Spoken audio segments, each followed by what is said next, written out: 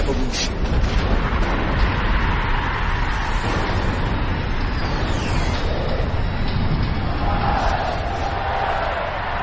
CliffCentral.com.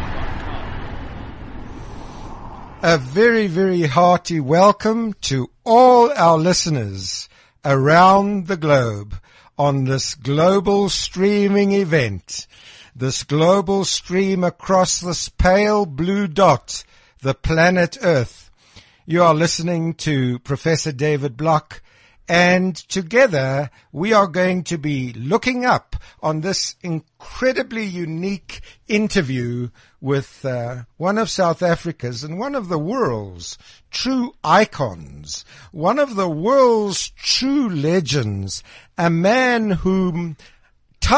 with whom time simply floats away into the mists of the cosmic horizons.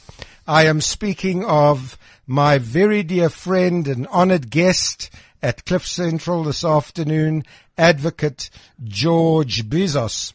Now, of course, you would all remember that Advocate Bizos was part of the team who defended Nelson Mandela at one of the most famous trials of all time, the Rivonia trial. I'm holding in my hands a book which George Bizos very kindly signed for me at his birthday, entitled Odyssey to Freedom. And if you haven't got it, please do Google it and buy it through Amazon, Odyssey to Freedom by George Bizos. But this is what some of the writers have to say. This book is in the league of Nelson Mandela's Long Walk to Freedom, writes Maureen Isaacson. Another one, Gerald Shaw at the Cape Times, writes, one of the most engaging South African autobiographies I have read. The Human Rights Law Resource Centre in Melbourne writes, an extraordinary and compelling account of an extraordinary life. George, it is such a joy and honor and privilege to invite you to the Cliff Central studios here this afternoon. Welcome. Thank you for asking me. A little effusive, but I'll accept it. Well, this is from my heart. I know you touch me many times when I visit you at your home because you speak from your heart, and I just wanted to speak from my heart. Thank you. Now, just to the listeners, before we start the ball rolling with questions, if you want to reach me in studio, please do so. The number is 0861 555 189. That is 0861 555 189. If you wish to tweet me, it's at cliffcentral.com. If you want to WeChat, the WeChat ID is Cliff Central. And my Twitter is at Starry Galaxy Man. That's at Starry Galaxy Man. Please feel free to make use of this unique opportunity to ask Advocate Bizos whatever is on your heart and mind. George, let me just start the ball rolling, if I may, with the following little story. I was in Australia as a guest of the Australian National University. And, of course, coming up in the news, and especially when I got back, was the whole issue of what was happening in Cape Town, in fact, at the University of Cape Town, and specifically focused on Rhodes and the removal of his statue. I wonder if you could just lead us briefly into your thoughts on this extremely difficult matter, because a difficult matter it is, but, we couldn't be asking anyone more appropriately suited to address this issue than perhaps one of Nelson Mandela's greatest friends, a man who is executor, or one of the executors of his will, Advocate Bizos. Please just lead us down how you feel how this occurred and how it should be addressed. The question is not an easy one, because we have a constitution. Yes. Which guarantees, among other things, the rights of minorities. Mm-hmm. And here we have Rhodes, who wanted from Cape to Cairo a British colonial, the whole of Africa. I think that our young people, particularly Africans, feel rather strongly in relation to what Rhodes stood for. And of course, the Constitution gives them the right to express their views in relation to matters of some importance to them or the country. But the Constitution expects them to do it in a civilized manner, not compel other people to follow them, not to make any threats, because there are others that may have different views, and they are not to use unlawful methods. I think that there is a distinction between the University of Cape Town, which is private property, in the people who are the students. They consider it their university, their home.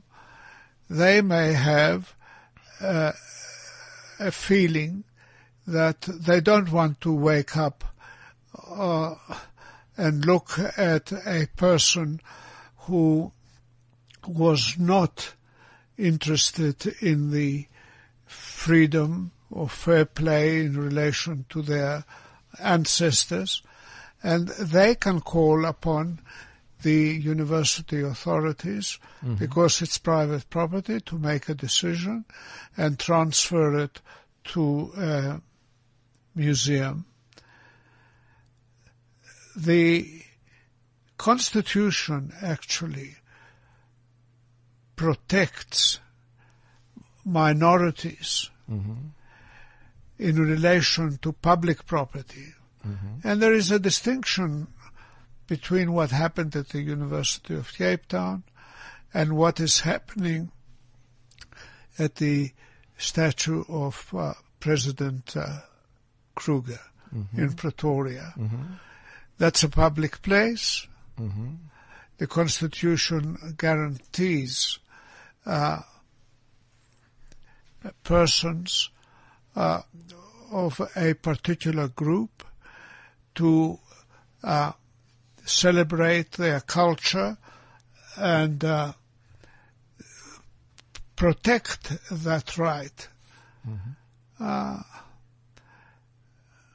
Theoretically, of course, there may be exceptions for public property, but I think that a substantial body of people regard President Kruger, a person who was against the imperialism espoused by the very rich man, and that's well put. Yes, and I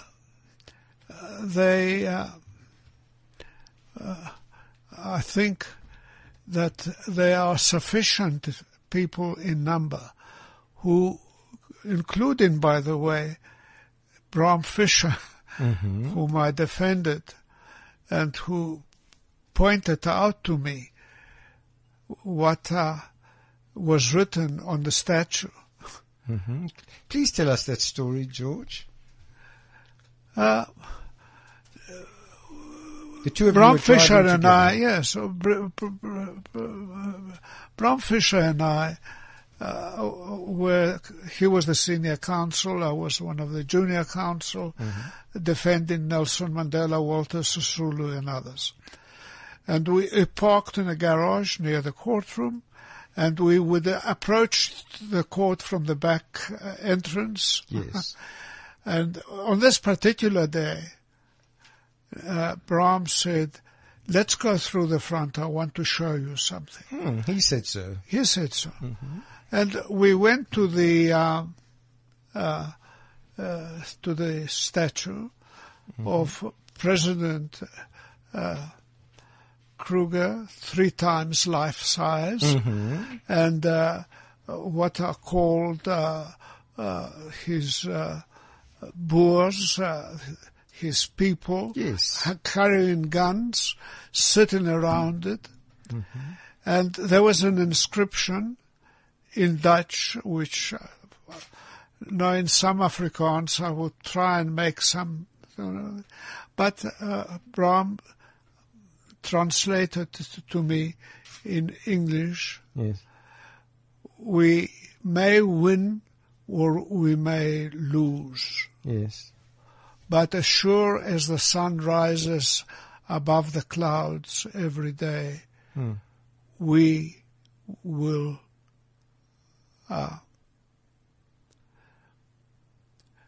see freedom We will see freedom. in Africa. Wonderful. Yes. Now, this shows that his descendants regarded him as an enemy of colonialism. Correct. Yes. And in the belief of freedom. Of course, we may reasonably infer that President Kruger was not concerned about the freedom of the majority of the people of South Africa Sure. today or then.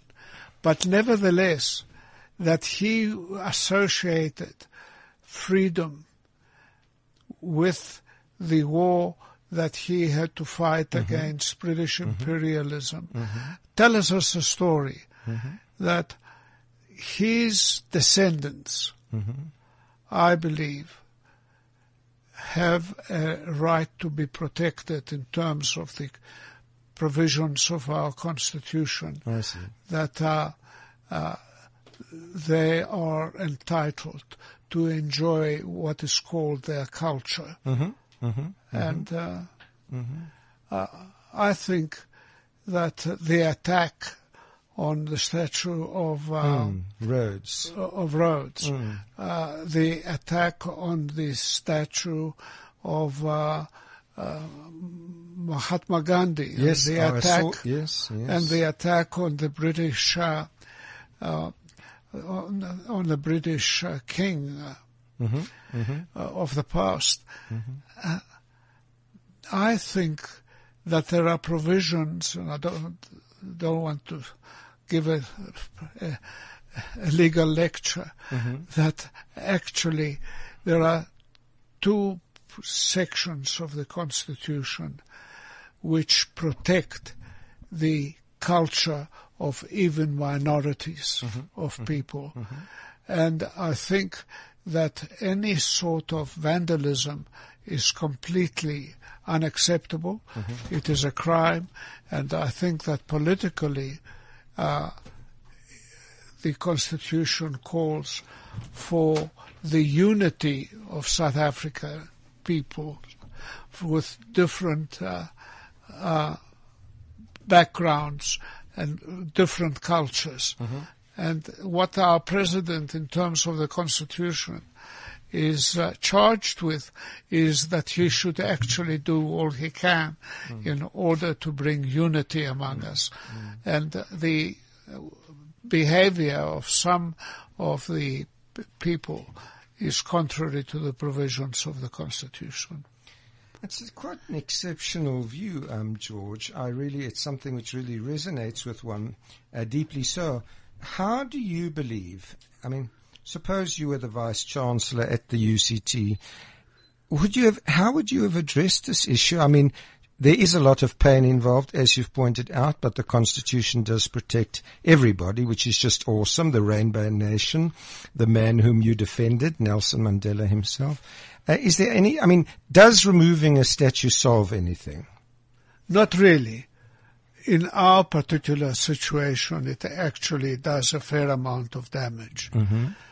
Because I think that we are striving and we have succeeded under the leadership of Nelson Mandela, Walter Sisulu, Bram Fischer, and many others, to seek unity and to seek equality, and saying that, well, the color of my skin made me semi-slave, and I don't want to see it. I would appeal to people to be tolerant. There may well people, I don't know that there are very many that admire the plutocrat, but it doesn't serve anything. Yes. It doesn't serve anything to remove it. No. I mean, the point is, France, for example, might say we want all the allies out and so on, but there are people buried in the ground. I mean, you can't remove everybody. So the point really is how far do you go? Now, you can take one statue out, but now we're seeing the defacing of many different statues. Do you have any inkling? I mean, you knew the late legend and icon, Mr. Mandela, just so well, and you were his great confidant. Is that, how do you believe he would have handled this? He would not have approved. He would not have approved. He made it quite clear that we do not need a bloody revolution. Okay. We don't need any division amongst our people. Okay. We have a duty to unite our people. It was his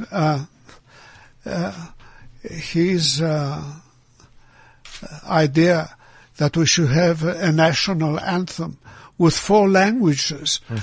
And it may well be that there may be some people in South Africa now that they say, oh, we don't need the English verse, we don't need the Afrikaans verse, we don't need the Xhosa verse, and we don't need the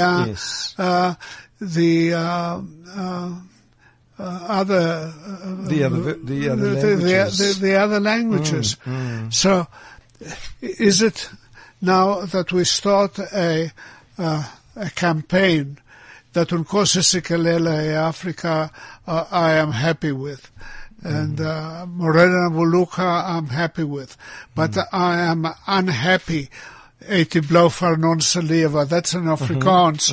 That is the language of the oppressor. Yes. What is it doing in Nelson Mandela achieved what he intended to achieve from the cell on Robben Island. He wanted a united South Africa, and he knew that we could not do what the Allies did in Germany, have Nuremberg trials, that we had a process of actually given amnesty. And he was in the forefront of it. He persuaded the vast majority of the people. We have a constitution that was voted for by a majority of almost 400, as against 2 against and 20 abstentions for their own purposes. If this is what Nelson Mandela wanted. Nelson Mandela took the oath to become president, and on the platform there were generals from the South African apartheid army, generals from this apartheid police force, planes flying over Union buildings and dipping their wings to salute the new president. Yes, I remember those awesome days. And these were deliberate things done by the great leader of South Africa, an example not only to Africa but to the world at large, that we must have a unity of purpose. We must actually do what we can in order to be respectful of one another's. And we are entitled to keep our religion, to keep our culture, our values, our history. And our values and our history. We must, of course, not demean others, but to be tolerant. This is what Nelson Mandela would have wanted from us. So therefore you say he would not have approved, he would have allowed, and he did allow the statue to remain where it was. Yes. Because that's not the root issue, is it? That's what you're because saying. Even, you see, he saw the good rather than the fault on mankind or individuals. I think that's beautiful, George. He saw the good rather than the faults. Yes. Because you see, here was the man who was an imperialist, who wanted not only South Africa, but he named Rhodesia after himself. And arrogant. That's true. And you know, he is no longer with us.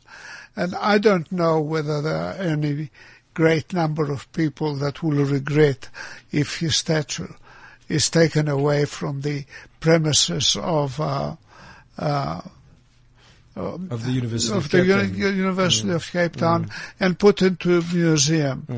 But you know, the statue of Kruger is massive. It's 3 or 4 times life size. Yes. More than life size. Yes. And that's the one in Pretoria. In Pretoria. And of course, we have kept the name Pretoria. Does that remind us? That's right. Must we change the names of all the countries? Yes. Coming back from Pretoria to Johannesburg, you go to John Foster Drive, by the way, on your left. And, yes, we went that way, or close to it. Yes. Yes. You see, there are things that there are comparisons being made that the Iraqis pulled Saddam Hussein's statue down. Yes. But that was a violent revolution. I see. There was no concord such as we had in South Africa. I see. That we have been cruel to one another. Yes. We have been masters and servants. Let's try and put that behind us. And this is what Mandela achieved. That although there was violence from 1990 to the end of 93 or even 94, there was nevertheless a deliberate attempt. Let the ills of the past be forgotten. And this is why, if we did not offer the generals and the people who committed crimes amnesty, there would never have been there would have been a bloody revolution. There would have been a bloody revolution. Yes, exactly. And of course, you know, bloody revolutions very often do not serve the people well. Right. The bloody revolution in France that's a good example. In France led to the Reign of Terror. The bloody revolution in Russia led to Stalinism. And you can give a lot of examples of that to the effect that the fanatics don't solve problems. They create problems. Well, that's extremely interesting. You are listening to Professor David Block, and I have the singular joy and honor today of interviewing a truly, well, one of South Africa's and one of the world's greatest icons, I believe, Advocate George Bizos, who was part of the defense team, of course, of Nelson Mandela. The lines are absolutely buzzing. I see Neville Roberts has been on the line for some 13 minutes. Good afternoon to you, Neville. How are you? I'm great, David. Nice to hear your voice. It's lovely to hear your voice too. Please set your questions for Advocate Bizos. I don't so much have questions as opinion, if that's okay. Okay. First of all, I'd say we are on load shedding down here, so I missed the first part of your talk. I've only been listening in on the phone. It's been great. I think we should erect a statue to Ian McRae, the last man who could keep the lights on in Eskom. But I really agree with everything that George Bizos has said. I think he gave a very balanced perspective. And my big concern of the whole thing is this trampling of the legacy of Nelson Mandela. Yes. I mean, who can forget the joy when we all went to vote in that first time in the democracy? Yes. And all the races mixing together, and everyone was so excited about the new South Africa we're moving into. Mm-hmm. And it's pretty well all but gone, I would say now. And, you know, I wouldn't be surprised if it's a deliberate policy, because everyone lives under the shadow of Mandela. Mm-hmm. And I suppose they're trying to keep him out of the way in some shape or form now. Mm-hmm. Mm-hmm. Mm-hmm. But I can't disagree with anything that George Bizos said, as I say. No. But when I say, why are they removing a statue of Rhodes in the Cape? Because it's a matter of historic record that the people who are protesting there in the Cape, they have no ancestral claim to that area. I have no problem with the legacy of apartheid and the moving statues that remind them of those times, whether it's Verwoerd or whoever. Mm-hmm. But Rhodes long preceded that. And if you talk the colonial legacy, mm-hmm. it's the finest infrastructure in Africa, in this country, that was inherited by the present government. Neville, thank you so much for those thoughts. I'm going to allow Advocate Bizos to respond now. Please listen in carefully.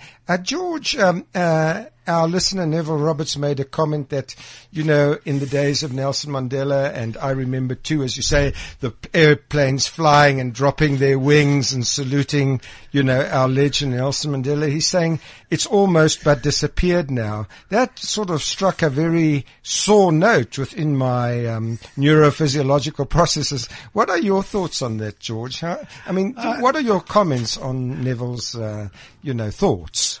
I would be a little bit more optimistic than Neville. Yes, tell us how and why. I believe that some young people, and I don't blame them, I was a bit of a revolutionary myself as a student at Wits, and got into trouble. But I don't condemn the young people who are saying, you know, we don't want roads on our place. The university is part of our life. We don't want to have a look at them. Mm-hmm. I don't know whether there is a contrary view in relation to the particular person. Mm-hmm. But what the Constitution provides for is, yes, you have a right to do this, mm-hmm. but you must also have regard to the rights of others. Mm-hmm. I think that's the key point that you've made today. In other words, everybody deserves their little place in the sunshine. Yes. And as the rainbow, you know, as we see the awesomeness of the rainbows, George, it reminds us of the unity which the late Nelson Mandela tried to bring into our lives and into our nation in a most remarkable way. And as one of his closest confidants, I'm sure that, I mean, that's what you're echoing all the time, as I understand you, is that I equally have a right to stand at UCT as anybody else. I've got no specific comment on the Rhodes statue issue as far other than what you have said, is that there's a very, very beautiful constitution laid down, and you were so part of that, and that cannot just be swept under the rugs. No, I think that I have just recently, a week ago, delivered a lecture at the University of Natal, where the heading was "Respect the Constitution, don't blame it," because people say that the Constitution doesn't meet with the wants of certain groups of people. And I don't want to repeat what I have said. No, of course. No, I agree with you. We have I must first of all thank our listeners too. I believe last week's broadcast was Podcast of the Week. Duncan, is that correct? Well done. Well done on that, Professor. Podcast of the Week. Wow, I'm just so thrilled that we're all looking up together, and that's what we're trying to do today, is build our nation rather than break it down. We're here to build. We're here to look up. We're here to strive. This is Professor David Block on Looking Up. You may reach us in studio on 0861 555 189 or CliffCentral.com, Twitter, WeChat ID Cliff Central. George, there's a couple of incredible comments here. Inappropriate, this is his nickname, writes, "Exceptional guest you have in today, Prof. Can I just get his 2 cents on what he thinks of Mugabe and his comments about not wanting to see any whites in Soweto?" George. Well, you know that I defended Tsvangirai and 2 of his colleagues in Zimbabwe. When was that, George? It was about 7 or 8 years ago. I see, yes. And so what are your comments about this? Mugabe saying apparently he's not wanting to see any whites or any whites in Soweto. Well, I would ignore him. I see. Because I think that he has messed up his country. He is pretending to be a Democrat. He has he behaves like a dictator. I spent 10 months in Zimbabwe defending Tsvangirai, where a made-up case was put up, which we destroyed. And the judge had no option but actually acquit the 3 leaders of the opposition that I defended. And I think that perhaps one of us should send Mr. Mugabe a copy of our Constitution, and we would rather look at our Constitution than take his advice to actually expel the people of South Africa. I'm a refugee. Yes. From the Second World War. I'm an Uitlander. Why should you go? Exactly. I'm an Uitlander. Exactly. Yes. Why should you go? Why must I do here? Exactly. I have a family. I have 3 sons. Exactly. I have grandchildren. Exactly. And Mandela himself. I mean, you were I remember you told me many times, George, how you would drive Mandela around in those very, very early days. Just the 2 of you in the darkest of night. Here he goes and chooses a white man as the executor of his will. I mean, come on, there's a place for everyone in South Africa, surely. Well, I am very proud. So am I. To be a South African. Yes. I was born in Greece. Absolutely. We have a very rich culture, a very rich ancient language. The greatest of philosophers. The greatest of philosophers. And sometimes the Greeks don't do as well as I expect them to do, but that applies to South Africans as well. But I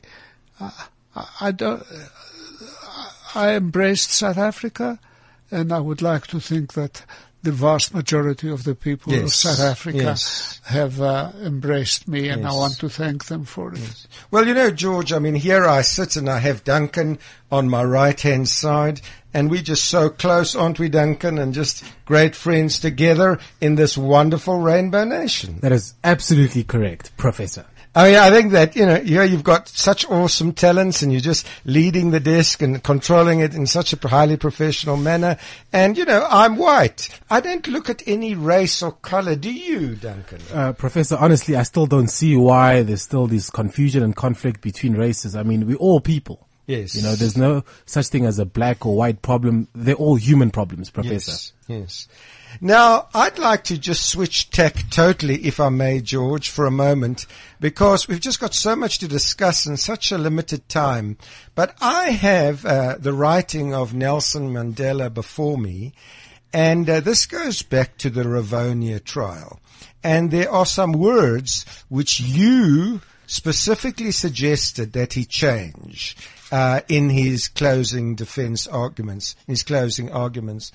And I want to read it because I had the privilege of meeting Mr. Mandela on a number of occasions, and he wrote a couple of things for me and penned some ideas. But the famous one is this: "It is an ideal for which I have lived. It is an ideal for which I still hope to live and to see realized. But, if needs be, it is an ideal for which I am prepared to die," quote unquote. Now, George, you of course played an integral part in having those words put in, "but if it needs be." Please lead our listeners, our precious jewels, our listeners, down the road of how you were able to convince Mr. Mandela to put this in and why you believed these were the crucial words to win the argument of the day. Well, Mr. Mandela wrote out his speech. Yes. In longhand. Mm-hmm. And of course, we as his lawyers saw the drafts from time to time. And when I saw that he wrote that he was prepared to die, I coming from Greece and having studied the life and death of Socrates, who was sentenced to death. Mm-hmm. He had an option after he was found guilty, mm-hmm. and the prosecutor asked for the death sentence. Mm-hmm. What alternative does he give? Yes. And Socrates, I think, needed a good lawyer.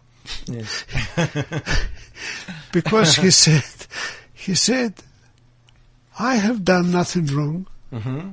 I merely tried to teach you what to do, how to do the right thing, mm-hmm. and you ignored me, mm-hmm. and you are trying me, and I have been found guilty. Mm-hmm. I have served you well. You actually feed Olympic winners at the City Hall. This is what you must do with me. Mm-hmm. You must take me to the City Hall and feed me for the good that I have done." Mm-hmm. And of course this created a lot of antagonism, didn't it? Absolutely. Yes. He was convicted by a majority. Yes. But that majority increased substantially when they voted what punishment should be imposed. Yes. They ignored his, cheeky response. I suppose that's right. It was very cheeky, wasn't it? Yes. Yes. And I tried to persuade Nelson, if you say that you're prepared to die, mm-hmm. Maybe that you'll be accused of seeking martyrdom. Mm-hmm. In other words, I am prepared to die, full stop. And the judge then hands down the death sentence. Yes. Yeah. And the judge may say in his thoughts, "Well, you asked for it, here it is." And now Nelson said, "I have said this so often from the platform that I don't want to leave it out now." But I persuaded him that we should have a compromise. Mm-hmm. this is what I believe in, this is what I want. And if needs be, I am prepared to die. I think He it's accepted that. Yes, yes. You know, he was always so willing to write things for me, George, and his mind always was beyond. I remember presenting him with a piece of moon rock. I am not a distributor of moon rocks, as has been claimed in a recent book. That is absolute trash. But NASA wanted him to hold a piece of the moon in his hands. And I remember he just sat down, George, I gave him a pen and he said, one of the striking features of modern times is the emergence of men and women who have chosen to make the entire world the theater of their operations. We are the beneficiaries of this inspiring phenomenon. He wrote that about us astronomers. I think it is incredible that this man, his mind knew no limits, and yet he was so humble enough to take your advice, and here I have it, and you've signed it as well. If needs be, it is an ideal for which I'm prepared to die. But there's humility here. There is no cheek. And that's clearly what was so graceful of you. And what I appreciate so much of you, George, is just your heart and your compassion. Now, we have another listener on the line, Dedre. Dedre, please come in. Good afternoon. It's Deirdre Meyer speaking. Well, welcome, Deirdre. Of course, you come from the land of Krugersdorp. I remember growing up there, and I think near to your home, probably, or near to your place of work, would surely be a statue of Paul Kruger. Most welcome to this incredible interview we're having with Advocate Bezos. Welcome. Yes. Your Thank question, you. please. I would like to know, how does Bram Fischer feel about the statue of Paul Kruger? Okay, so the question is, how does Bram Fischer, in his heart, what would he have done? I mean, you drove with him in the car, George, and suppose the thing had been desecrated as it was now. What recourses would he have gone to, do you think? I mean, how would he have reacted in a private conversation with you, do you believe? Bram Fischer was at heart an Afrikaner. Bram Fischer was at heart an Afrikaner, yes? He actually suffered, his family suffered, as a result of the imperialism of the British Empire. Yes. His grandfather was the advisor of the President of the Orange Free State. His father defended the Boer dissidents in the 1914 war when they did not want South Africa to enter the war at the behest of the British Empire. His father, who defended the Boers, threatened to burn his robes because the Rooinek judge that came from Natal sent Boers to prison for the stand that they took against the war. He never forgot that. He wanted freedom for everyone in South Africa. He would be very disappointed. And the fact that he took me to the statue to show me that freedom will soon come to Africa as the sun will rise. Tells a story, and he actually finished off his speech to the judge when he was sentenced to life imprisonment. He finished up with Kruger's quote about freedom coming as sure as the sun will rise. So you are saying that Bram Fischer himself used that quote in his closing arguments? Yes. That is extraordinary. Well, you can interpret it for yourself, of that course. He should choose Kruger's enthusiasm for freedom. Yes. It may well be that it meant the freedom of only the Boer republics. Of course. Yes. But this did not influence Bram Fischer from actually incorporating this to the Afrikaner background, Afrikaner birth of the judge.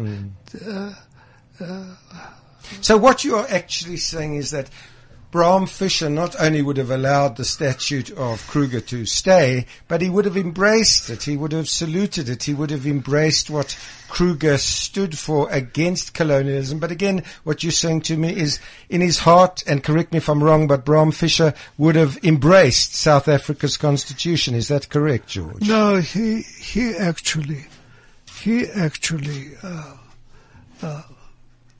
didn't live to see the Constitution. Of course. No, but what I'm saying is in his mind. He was a Democrat at heart. That's what I'm saying. And one of the exhibits in his trial Yes. was the Constitution of the Communist Party of South Africa. Yes. It's not a Stalinist document.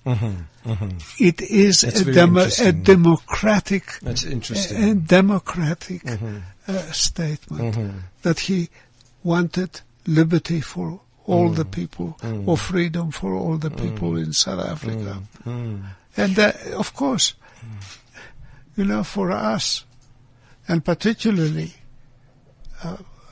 people like Arthur Chaskalson, who became the Chief Justice, they absolutely worshipped him for his commitment for freedom for all people in South Africa. I trust that answers your question, Deidre. Yes, thanks a million. It's just great having you on our show. Brad has a lovely little thought, George. He says, I stand corrected, but as far as I know, Paul Kruger didn't want a statue put up, but when he was told that they would put one up, he wanted the top of his hat left open so the birds could nest in it to show his modesty. Well, I'll take his word for it. I haven't heard it before, but it doesn't mean that it didn't happen. Now, George, of course, in this program, Looking Up with David Block, our heart goes very much out to our leaders of tomorrow. Our heart goes out to our youth of tomorrow. Our heart goes out to those who are perhaps living in shacks but striving to be the pioneers in astronomy or, cosmology or whatever their calling might be. Now, George, I remember once having a cup of tea with you at your home, and you quietly, tears just welled up in your eyes when you spoke about a certain teacher called Cecilia Feinstein, as I recall, and she somehow left an indelible impression upon your mind. Can you just, I remember you even telling me that she was at one of the honorary graduations, honorary degrees conferred upon you. Tell us just a little bit about Cecilia Feinstein and what teachers can mean to you as an individual. I came in 1941 as a refugee from German-occupied Greece. Yes. My father became a laborer at ISCO. At ISCO, yes. They tried to get me into Pretoria Boys, but they would not have me because I didn't have any English or Afrikaans, of course. And tried to get me into YMCA, but I was too young. You had to be a young man and not a 14-year-old. So I worked in a shop as an assistant. Yes. My picture with my father when we arrived was in the Sunday Times. I remember you showed me that. Yes. With the heading, Greek Farmer's Odyssey. And it was really my father's risking his life, possibly mine, by giving shelter to 7 New Zealand soldiers that had been trapped by the German occupation of Greece. And when she looked at me, she said, "Are you the boy whose picture was in the paper?" Yes. And I said, yes. Yes. What school do you go to? Yes. I don't go to school. What? Hmm. She said, I'm going to the boss. I am going to report you to the inspector. That's extraordinary. And on Monday morning, I'm a teacher. I'm coming to fetch him, make sure that he wears his best, and you buy him a uniform later. Isn't that incredible, Duncan? And I had already passed Standard 6 in Greece, but she was a Standard 6 teacher. She took me, looked after me, passed Standard 6, Standard 7. She engaged to be married and said, this is a junior high school. You must go to the high school. I think that you are university material. I will send you to the high school. And she sent me to the Athlone High. There was another wonderful teacher, the sister of a great judge of the Court of Appeal, and Frida Greenberg. And she took over. So in other words, this lady really lit your candle. Absolutely. I mean, as in the scriptures, Psalm 18, the Lord has lit my candle. There have been people, George, who've come across my life, including you, sir, who have ignited my soul. I just enjoy having tea with you. You are just a man of genius and yet a man of such humility. And so this is obviously what Cecilia did for you, is she truly took you, lit your candle, she started you on your career, and here you sit today at the age of 86 and couldn't be busier. 87. 87, I was at your birthday party, exactly. So we have a few more callers and then we'll be wrapping up. I see that we have Neville again on the line. Welcome back, Neville. Neville has disappeared. All right. So here we go. Temba says, great to hear Advocate George Bizos. I recently finished listening to an audiobook of Long Walk to Freedom, and George Bizos is mentioned in that book a lot. Well, that is quite correct. He is mentioned a lot because Mandela, the late Mr. Mandela and George Bizos were just, more than intimate friends. The question Temba has is his book going to be converted to audio book as well? In other words, are there any plans to take Odyssey to Freedom and to put it, into the audio space so that one can listen to it on a computer via headphones? It's there already. It's there already, George. So in other words, if one perhaps goes to Kindle, is it on Kindle? Do you know? Kindle. It's on Kindle. Well, there you have it, Temba. It's on Kindle. You're listening to Professor David Block. Dial in the next 5 minutes. 0861 555 189. I have one of the world's greatest icons in studio, Advocate George Bizos. Reach us on Twitter, CliffCentral.com, on WeChat ID, Cliff Central. My Twitter feed and handle is at Starry Galaxy Man. I just want to conclude, George, if I may, is that you, of course, shared many, many intimate moments and many, many intimate memories with the late Mr. Mandela. And yet there's a great degree of pessimism on many fronts that the rainbow seems to be dissipating. And we've discussed this already earlier on. But what always struck me, just in my limited exposure with Mr. Mandela, was his humility. What was it that struck you about him?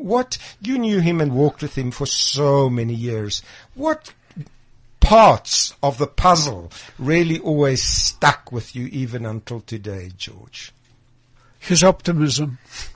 That's incredible. His optimism. When I first went to visit him in August 1964. 1964, yes. Yeah. I went with a ferry to Robben Island. I had to wait for him and a bakkie with no less than 8 warders. 2 in front, 2 at the back, 2 on the left, 2 on the right. And he, in short trousers, thick boots, no socks. And unlike most prisoners, he didn't put his head down. He was setting the pace with the warders following him.